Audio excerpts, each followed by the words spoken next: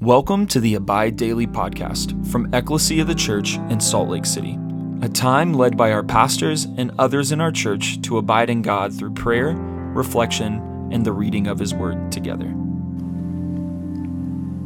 Hi, this is Philip Jones. Thanks for joining us today. As we start our time of prayer and reading, let's just have a quick moment to pause, be still, and be aware of God's presence.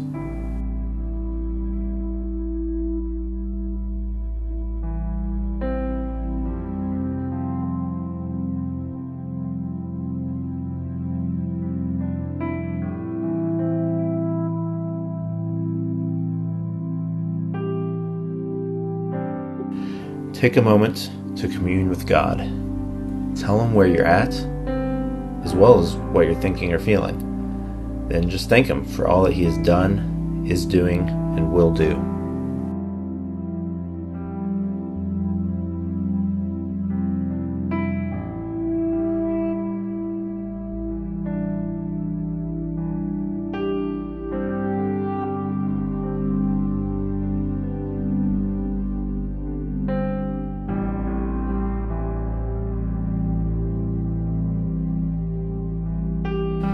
O God, the author of peace and lover of unity, to know You is eternal life, and to serve You is perfect freedom. Defend us, Your humble servants, in all assaults of our enemies, that we, surely trusting in Your defense, may not fear the power of any adversaries, through the might of Jesus Christ our Lord. Amen.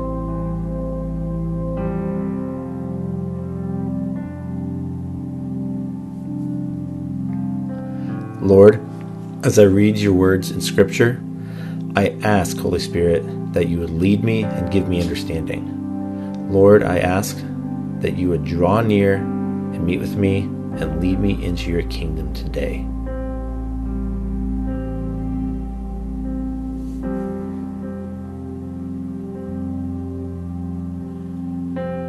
We'll be covering Acts 21 and 22 today. Specifically, I'll be reading verses 1 through 15 from chapter 21 in the Common English Bible translation.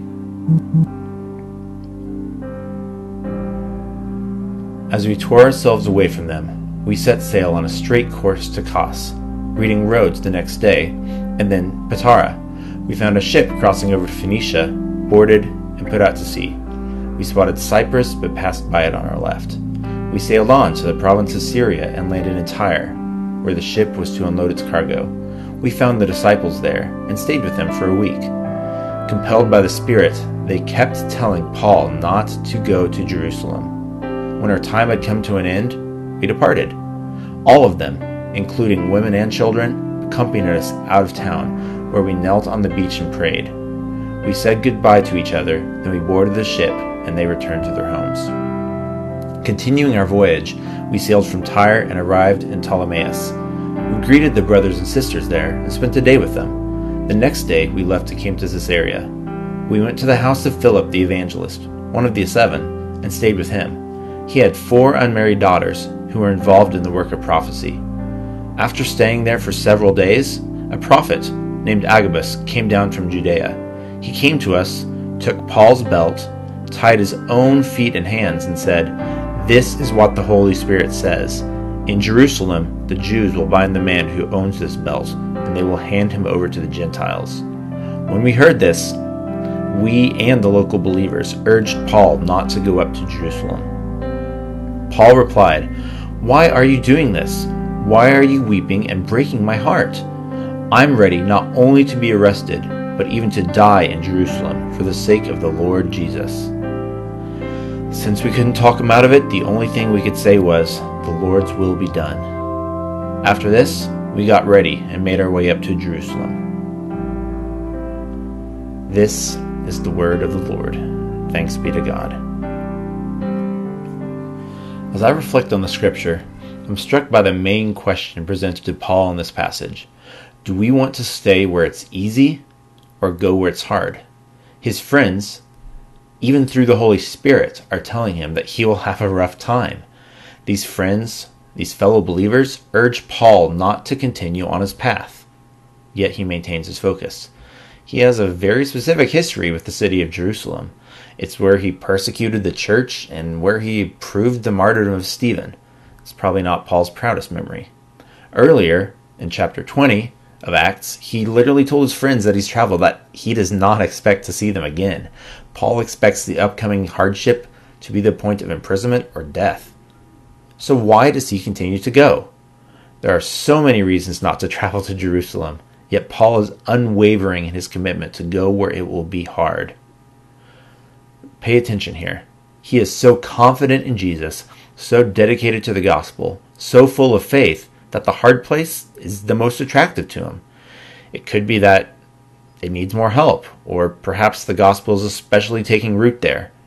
Whatever the reason, Paul is determined to go where it's hard. So what does this mean for us? Well, for many of us, I hope it's an encouragement. Just look around. Ecclesia is full of people who were not born in Salt Lake, but moved from other areas. In the majority of those places, the majority of the country, it's probably easier to be a Christian than it is here. It was probably the default. So good job. It doesn't matter if a job or family or whatever brought you here. Having the faith to go somewhere difficult is great. But there's also a challenge for us, both for transplants and those of you who are Utah natives. In our day-to-day lives, we shouldn't avoid those smaller, hard places and hard situations. What that looks like could be different for everyone. An invitation to the house of someone that believes different, participating in an event that might make you uncomfortable, giving up valuable resources for the benefit of others. God works in and through difficult circumstances, so you don't need to avoid them instinctually. In fact, ask yourself, are there hard things coming up in your life that you are looking to avoid? I encourage you to pray about them. Perhaps those situations are just where God is leading you for one reason or another, and you can embrace that difficulty.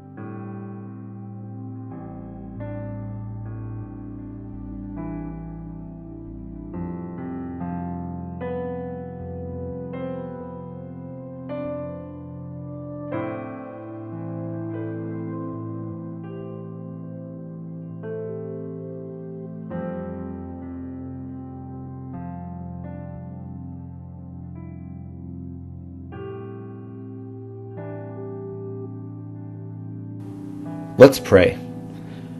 God, I thank you for allowing us to participate in your plan. Thank you that you go with us wherever we are, to the easy situations and to the difficult ones. Please give us the courage to boldly go where you have called us. I ask that your gospel would advance through our going, and that the gospel would bring with it love and justice. Through our lives and by our prayers, may your kingdom come.